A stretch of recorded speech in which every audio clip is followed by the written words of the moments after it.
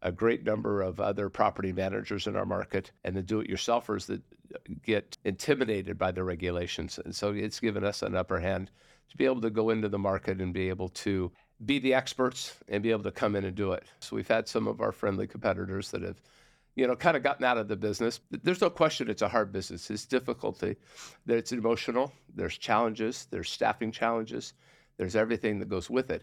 However, I've always been able to surround myself with good people and find people that are willing and skilled and like to do the parts that I don't do.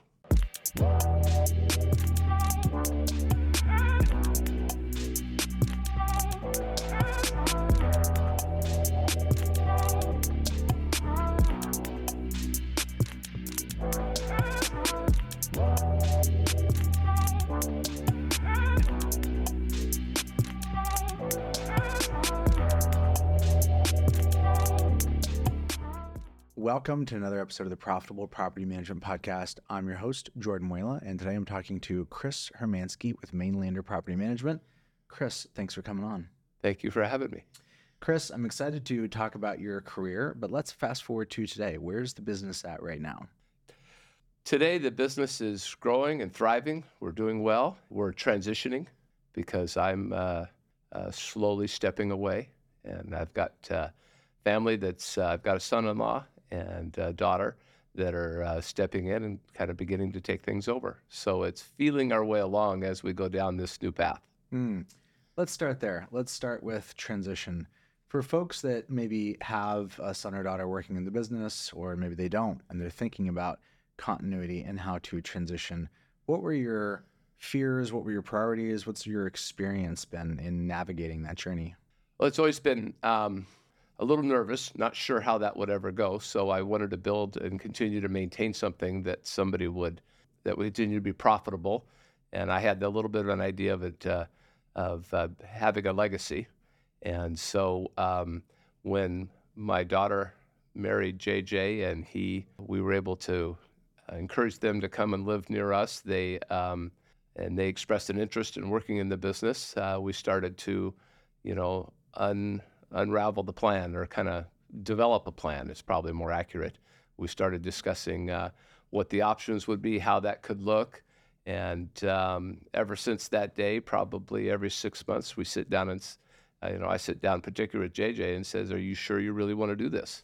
Because there's opportunities to sell and there's things that we could do different. And he's reaffirmed and reassured every time that this is exactly, he likes it. He finds it challenging. He wasn't necessarily bred for it and didn't grow up seeking it, but nevertheless, he welcomed the opportunity and found it to be something that he really enjoys. How long have you been in the business for? I started in 1981, so 42, almost 43 years. What market are you based in? Portland, Oregon. How many units are you managing right now? We have an office in Portland, and we're just under 1,000 in Portland, and then we have an office just outside of Portland in Newburgh, and we're running about 225 out of Newburgh. How much of that unit count is single family versus something else? Probably 95% single family. Okay, got it. So that's some helpful. And last question is team size. Team size, we, with maintenance, we're running about 25, counting remotes and counting a few part-time, highly skilled positions.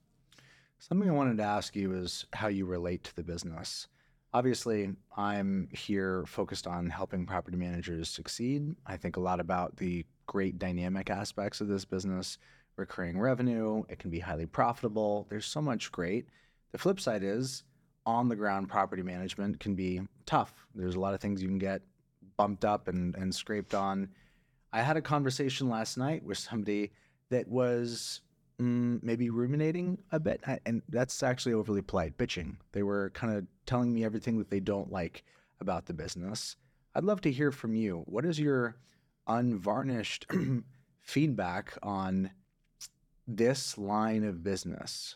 Oh, there's no question it's a hard business. It's difficulty. It's emotional. There's challenges. There's staffing challenges. There's everything that goes with it. However, I've always been able to surround myself with good people and find people that are willing and skilled and like to do the parts that I don't do. So I'm able to manage that group well, I think. And I just stay in my lane and doing the things that I really like to do and what I wake up in the morning wanting to do.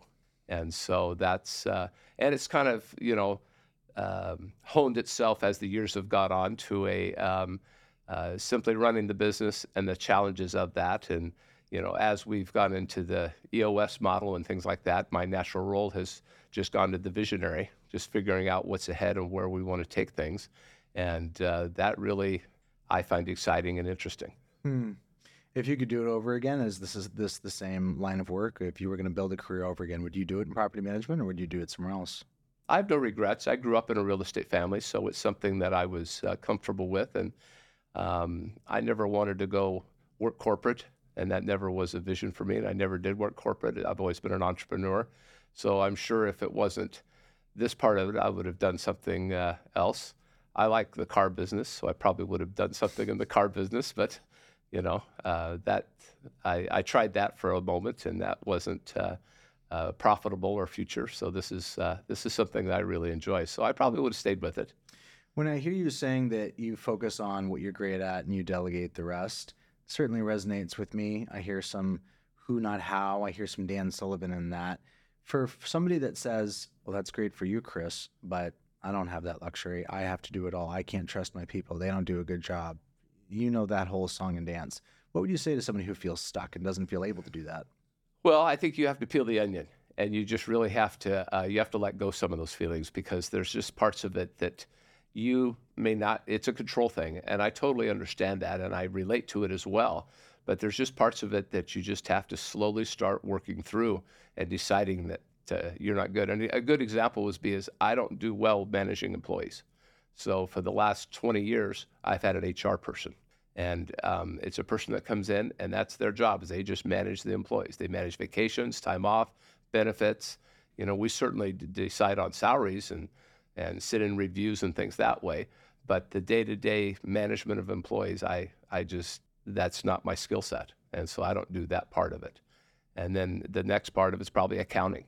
I have a minor in accounting and a business management degree, but accounting I get and I understand, but the day-to-day monotony of it is not something that I do on the trust side. On the corporate side, I understand that, and I still have my finger in that pot quite a bit, although profit coach is telling me to get out of it. But I find that part of it, as I run the business, interesting, and I like the numbers on the income and expense side, that side. Hmm. So you've chosen to delegate things that you're not good at, which I assume also maps to energy. How do you think about maintaining your confidence and maintaining your enthusiasm? Is it more about like delegating stuff you're not good at, or more about for you orienting towards staying in a place of high enthusiasm for the business? It's probably a hybrid of both. I obviously, when I get into stuff I'm not good at, it's a drain and it's a negative energy, and it just kind of makes it real difficult. And then when I get into the other parts of it that are fun and interesting, new markets, and we bought a small company 5 years ago, and that was a high for a year and a half of getting all that going and fixing that and merging it within our operation and doing that. So that was those kinds of things were very stimulating and going. And now, since we've kind of done EOS and we're planning the future and figuring out how we're going to go into the next chapter of Mainlander, it's executing that and working through those challenges as they come across. And I've got JJ that we're working through his training and mentoring and kind of answering questions. And the more and more I delegate to him, the more and more he's able to take things and free me up to think about other things. And then we regularly review and have our one-on-ones and things that way. And when it's family, it's something that we separate it very well, but nevertheless, we always are monitoring each other's perceptions of how things going, and also looking at opportunities and how things are.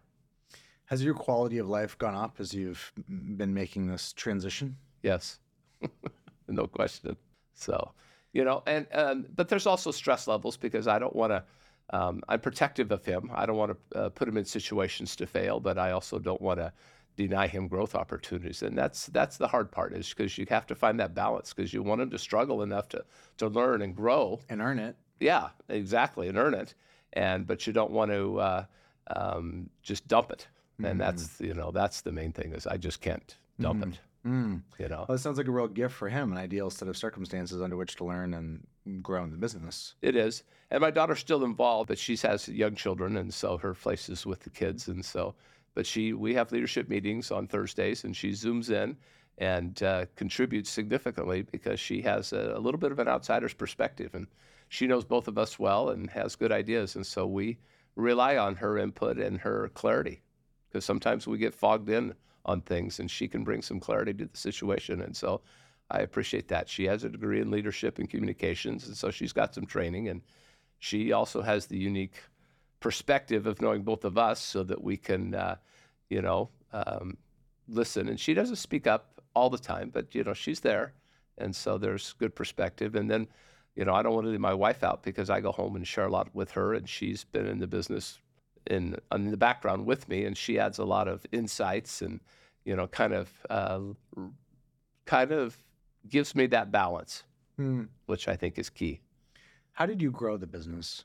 Organically, we just one property at a time, trying to do things the right way, and just trying to just stay in our lane, just stay with things that we manage. We dabbled a little bit of multifamily, we dabbled a little bit in HOAs, we dabbled in commercial, but we just came back to single families and just stayed right with that. And then, frankly, a lot of the beginnings that I learned at NARPM, when I first started coming to NARPM, were able to give me that foundation, and then hooking on to mentors across the country as I was able to grow my network, and taking best practices and ideas and applying them has helped a lot.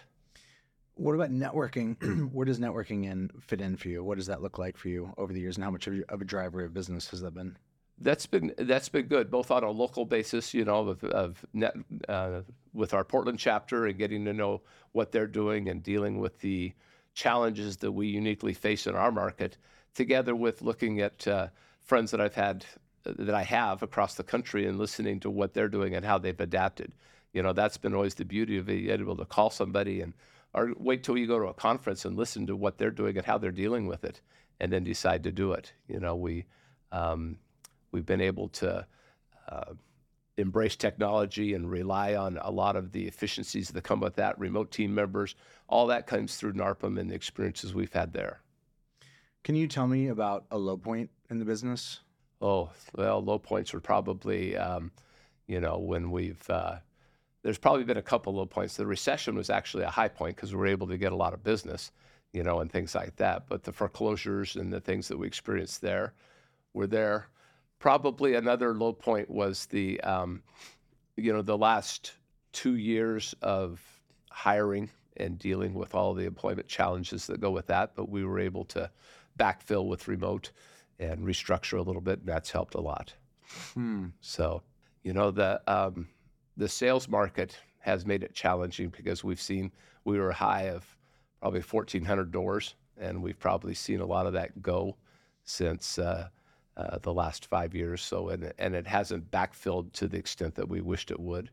And so that's caused us to restructure and look at expenses, and re-engineer a little bit how our setup was, going away from portfolios to more of a department setup, kind of back to a little bit of a hybrid now. And so all that structure has led to it. But it's also allowed us to shed some overhead and be able to increase profitability by bringing in lower cost remote workers. What's it like working in a more heavily regulated market, and what fears and concerns do you have for what the future may look like? It's a challenge, because you have to have all of your systems and processes really dialed in. Some of our issues have become the fact that there's a great number of other property managers in our market, and the do-it-yourselfers that get intimidated by the regulations. And so it's given us an upper hand to be able to go into the market and be able to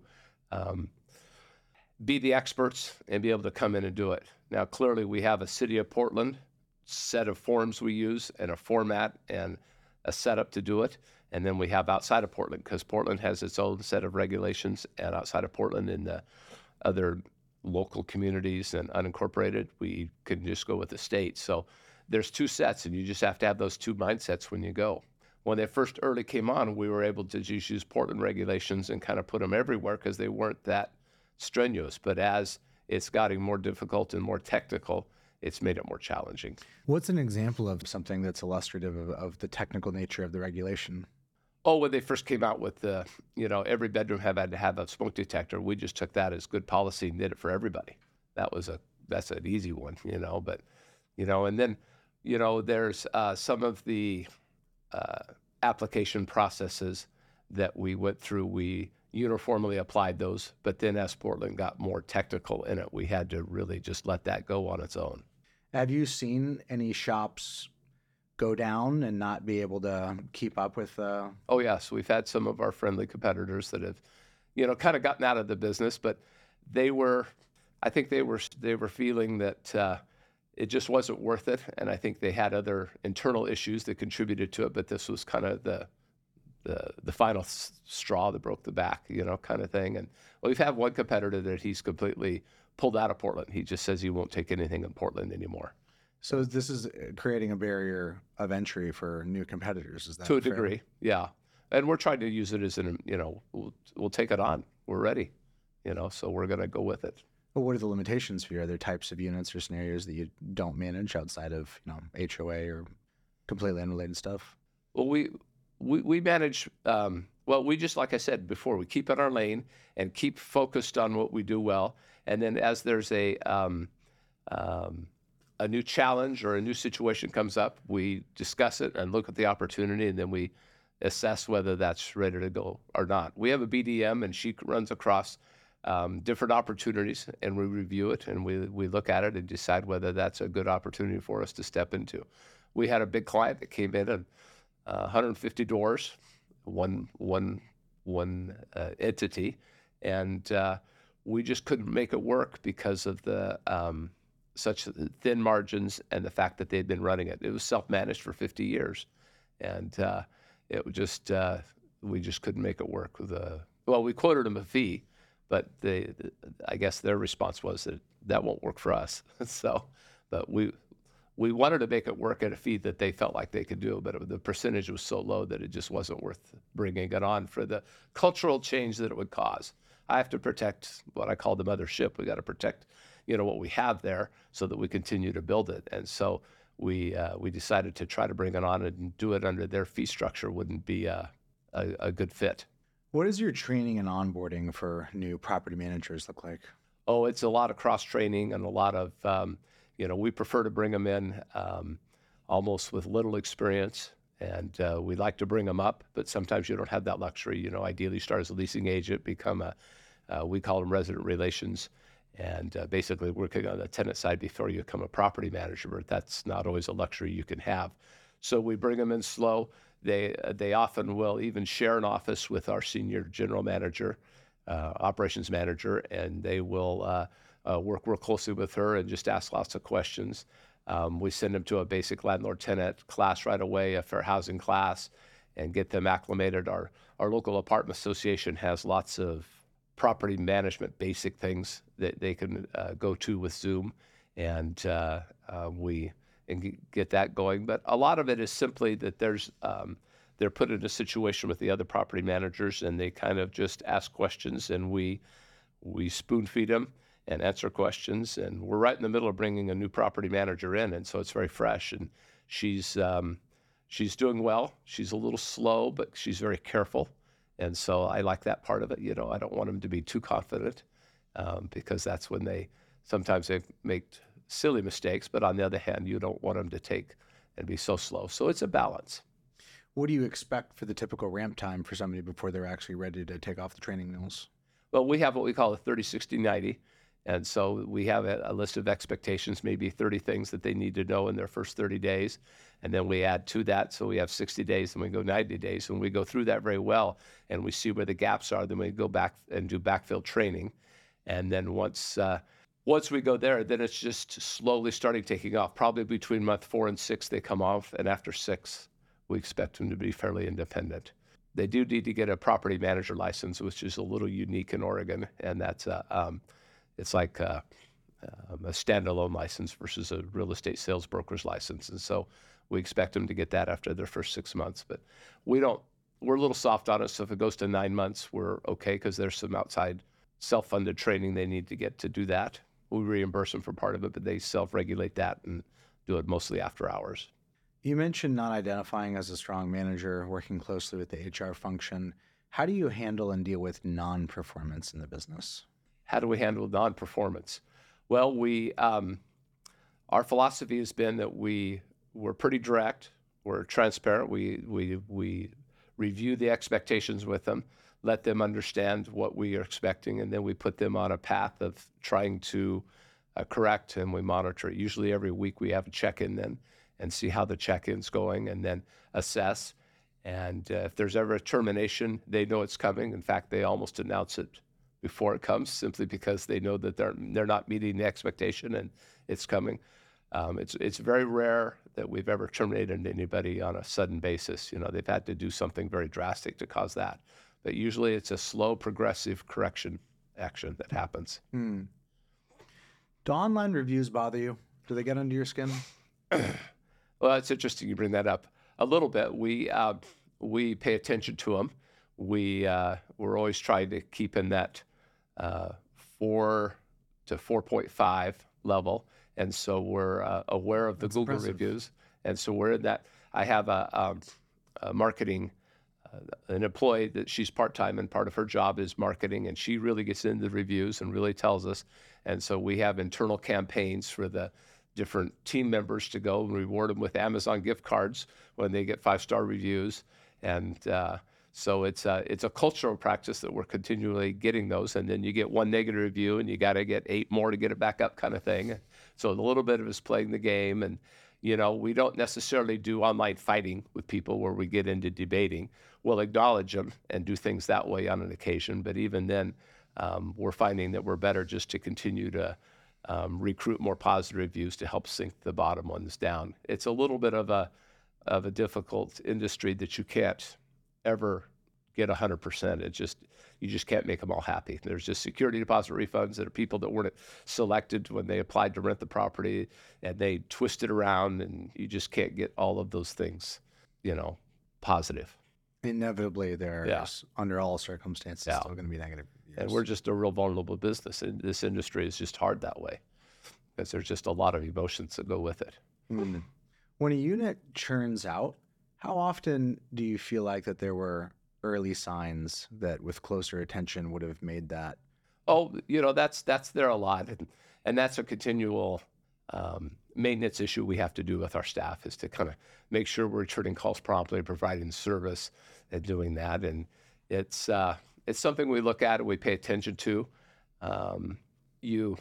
It's hard because, once again, you have clients that have a little bit of unrealistic expectations, and so we try to match those. We try to match it up, but some people you give and they just keep wanting more, and it just turns out to be not a good fit. And so other times it's an indication back to us that, hey, we should have returned calls and we should have been aware. And in the Google world, they can find out who I am pretty quickly and easily. So I get those emails or those notes of saying that there's a little bit of dissatisfaction one place or another, and we have a little bit of a process where, when that happens, we address it, and usually I'll send a note. It's funny, the last one that I got, I was able to use AI to craft my response, and it was beautiful how they did it. So I sent it right back to them, because it was an attorney that was unhappy that wanted to rent a property, and they had some expectations of the property, and they wrote this note expressing all of those things they were asking. And so anyway, I didn't get into any kind of a point by point, but it was just a very nice courtesy note, and I sent it, and we never heard anything back, that was good. How many property managers do you have right now? We have 5. How many do you think you've employed over the years? How many property managers? Oh, over the years, I don't know. We've probably had 75. In your mind, what's the difference between an average versus a great property manager? Communication skills and a willingness to let things roll off them, not get too emotional. Um, it's real hard when we have property managers that come to us that don't have a balance in their life, Mm. and their office life becomes their life. It's real hard. If they have a balance, if they have family and diversions and hobbies and other things, it seems like, or other interests, that seems to help them unload and be a better employee. But we try to. That's the ideal, is to find that balance and do that, and then we try to really, um, it has gotten to the point in the last few years that um, the office the culture we maintain at the office is paramount. We just have to have a real positive environment. We've got a fish tank. We've got a puzzle that's ongoing. There's just different distractions. And then we have what I call, it's almost a bullpen. We have a real open area with 5 private offices, and then they can come out and stand and talk, and they regularly walk between offices and communicate and share concerns. So having that camaraderie and that ability to share frustrations and the teamwork of trying to come up with solutions and sharing best practices is very engaging, and they thrive with that. Can you think of any ideas or best practices that were you would describe as a breakthrough or a game changer for your business along the way? Oh, EOS has been a good one, and then I think just having probably the best thing that we've done is we've just become much more transparent about things. And I'm not talking about we're sharing the numbers of money and things like that, but transparent about what we're thinking about and adjustments we want to do it, and trying to get group, I don't want to say buy-in, but that's probably a little bit of a word, where they understand what direction that we're taking. Because we have these weekly leadership meetings, and the leadership meetings um, aren't public. We meet in the conference room and shut the door, and then we kind of come out and we tell them what, our report back will be what we've done. And then we have quarterly strategy meetings where we go off site and take the leadership team, and we do bigger things, but we bring back the information we discussed and kind of the future perspectives we're looking at and what we're trying to do. And that seems to help. And so it's much more, employee focused and cultural focused than it used to be.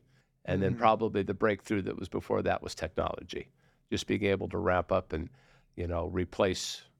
Used to have 3 bookkeepers down to 1 kind of thing, and just simplifying all of that. And then the remote team members have been ideal for us, being able to have real specific tasks. And what that did is that forced us to um, very specifically come up with exactly what that process is and how it's going. And we're a little slower on Lead Simple, but we're working on that and bringing that into it. And it's an ongoing thing, but it doesn't happen quickly. It's an effort that requires constant effort, but is slowly going. But we're seeing success with it. And frankly, JJ's leading that part of it up, and I've stayed out of it because it's not my wheelhouse necessarily.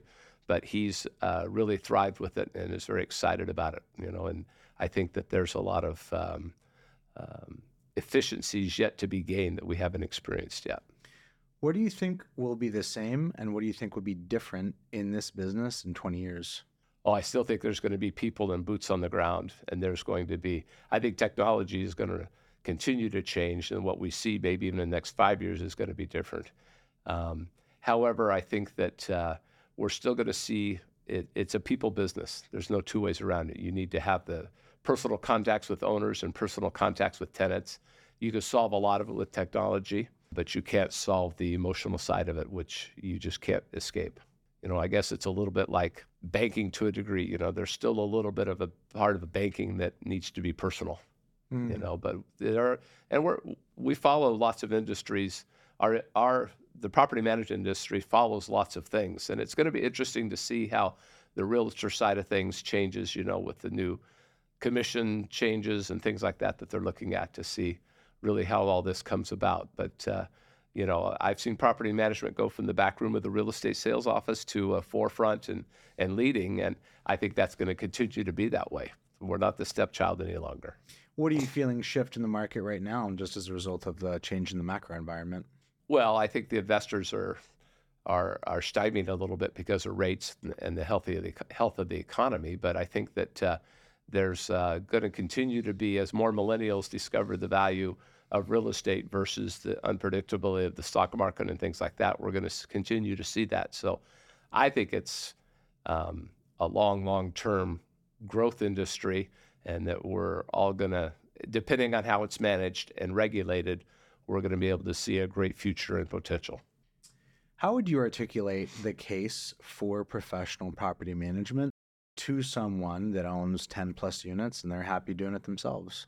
Oh, you're just waiting for the next hammer to drop, and just wait till something happens, whether it's in your personal life or whether it's with the legislation or some sort of regulation that comes up, and you just forget to check a box or dot an I, and you have to manage your way out of that or finagle your way out of it, and sometimes litigate your way out of it. And we've had a couple of cases this year that were just very minor things that if a private owner would have had, it would have been really rough, and we were able to bring in our skill sets and our background of attorneys and experts that are in our back pocket and get the able to mitigate some of those things. So it's and I'm not sure we could have done what we had to do this year 5 years ago, even because we didn't have. It's been a slow growing process to do that. But the do-it-yourself owner, that's what I grew up in. My parents managed their own rentals, and I just look back and think of what they did and how they did it. It was just a very trusting handshake thing, and that's always hard because there's a group of tenants that really want to cater and just rent from private landlords because they just want that handshake, trusting thing. They don't want to go to a manager. They don't want to be checked, and they don't want to have all those. They want to be able to talk to them and say, "I'll pay you next Friday," kind of thing. And it's hard, but a lot of people really want to continue to do business that way. So it's an uphill climb. They have to be ready. And generally, there's something that's happened when they start seeking out professional management. When you're working with owners and setting expectations, what are some key bright lines and boundaries that you found are really important to set? Um, well, on the boundary side, there's you just learned that there's certain things that are just red flags as you start talking to them as to how it goes, and you're interviewing them and they're interviewing you, and you're trying to come up with you're explain to them and educate them as to why they don't need to be doing certain things. And I guess the chief example, why they don't do their own repairs, you know, and or why we can't have the tenant pay them the rent and they just send us a check back, kind of things. So you just have to kind of get them to understand the basics of your function as a property manager and the duties and the things that you're doing. And I always rely a lot of explaining the fiduciary responsibility we have, and that's we take that very seriously. We work for you, and this is why we're doing it, and this is why we have that system. And then I usually get into a whole explanation that we have a system for screening a tenant. We have a system for signing a lease. We have a system for handling a deposit refund. And all those things comes together, all those processes come together to make our system. When you hire us, that's what you're getting, the expertise. And until you're willing to develop those yourselves independently, it doesn't. You're going to struggle, and they often start to see that light, and they come around. But some of them are real stuck in their ways, and there's a whole association in Portland of Self-managing. of self-managers, and they have their own association, and I belong to it just to keep up on what they're thinking and things. But they're all, I've spoken at their groups, and a few times we get a little business from them, but they're pretty proud individuals, and I admire them, but there is the other point that I think a private landlord can get away with things where a professional can't. A tenant and even some attorneys aren't going to pursue a private landlord as vigorously as they are a management company. Why is that? Oh, just because it's a bigger checkbook and they think they know better, and if they go to court, that the judge is going to look at it and say, hey, you know better, you're doing this, you're holding yourself out as a professional. And the private landlord, he doesn't know as much, and we're going to get ignorance. Yeah, so we can't claim ignorance. What does your own investment in real estate look like? Have you availed yourself of the benefits of owning rental real estate? Probably wished I would have done a lot more, but I have half a dozen houses, and I've 1031 them over the years and upgraded, and I've done well with what we have, but I wished I had a fleet of 20 or 30, but I don't. I enjoy the investing part of it and fixing them up. I'm probably the wrong kind of investor because I have to make it perfect. I like it to look nice and something that I could almost move into or move my family into. In fact, my son-in-law bought one of my rentals. And so he lives in it now as his primary house. Yeah, that probably is suboptimal if the houses have to be houses you would want to live in yourself. However, I hear what you're saying there. When you think about where your experience has kind of intersected and allowed you to guide folks that are investing in that market, there's the cash flow appreciation conversation. How do you navigate that conversation around, is this a good market to invest money into? Should I be doing this in the first place? Well, I look at the basics. We always start with the appreciation potential, and then we look at how the rent value comes in and has that, and then we always have it the basic taxes. In single family homes we don't get into many cap rates and getting into that part of it, but we look at the fact that hey, you could shelter this much income and you'll get rental income, and then the appreciation kind of becomes the gravy, and so we keep it basics. But a lot of people don't necessarily recognize they have to, you're going to send me a 1099, and the rental income. And then I said, yeah, but you could deduct the mortgage interest if you have a mortgage, taxes, all of the repair costs and things that way. And then we help them understand too, it's a rental. It might be a good time to do some capital improvements and things because you can expense those out, whereas you can't do it otherwise. Because a common thing is we get people that have been living in the house and now they're going to rent it and they think they're going to come back, but statistics indicate they don't come back. And so, but still it's a good time to do that repairs and upgrades and renovations while it's a rental because it's more easily expensed and deducted. Chris, what's one piece of advice you would have liked to have given your younger self? That's a good question. I probably would have said, I wish I would have found NARPM sooner. Continue to educate.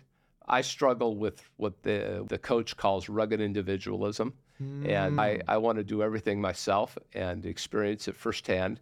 And I probably would have said, you don't need to do that. And I would have brought in more skilled people to do the things that I wasn't as good at. That phrase, rugged individualism, actually means quite a bit to me. There is a video you can find on YouTube. It's a strategic coach client, and I want to say his name is John Fittrick. I'm not entirely sure. It's 15 minutes. I've watched it 20 plus times, and he uses that term, rugged individualism, and he relates it, or he juxtaposes it against having what he calls a flexible identity, meaning he was willing to let go of that, to get off of that. That video has been really impactful to me, and impactful in the sense that I find myself constantly needing to wrestle and grapple with that as a leader. There is, I think, something in a lot of entrepreneurs, the thing that made you want to start, that hustle, that drive, that will can also really hold you back. So yeah, that reflection really lands well. Amen. Because you just don't have to do everything. You probably need to understand it, but you don't have to do it. And that's been the hard part. But then there's also a benefit to the fact that if the wheels are coming off, you can jump in. So is the willingness to do everything is necessary. If you think you're too good for something, if you think that's beneath me, that's a problem. Oh, you can't have that and be an entrepreneur. But the will is different than actually feeling the need to do it at all times. And that's the tension I'm trying to navigate. Yeah. I really appreciate you coming on, sharing your career, the highlights, the lowlights, and everything in between. I'm wishing you a lot of success in this transition. And I just want to say thank you for being somebody who's given back to this community.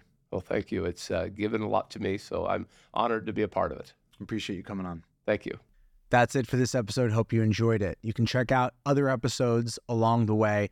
If you're watching this on YouTube, appreciate a subscribe. Any comments, I'm always here to engage. If you're listening on an audio platform, would really appreciate a review. It's a great way to help other people find out about the show.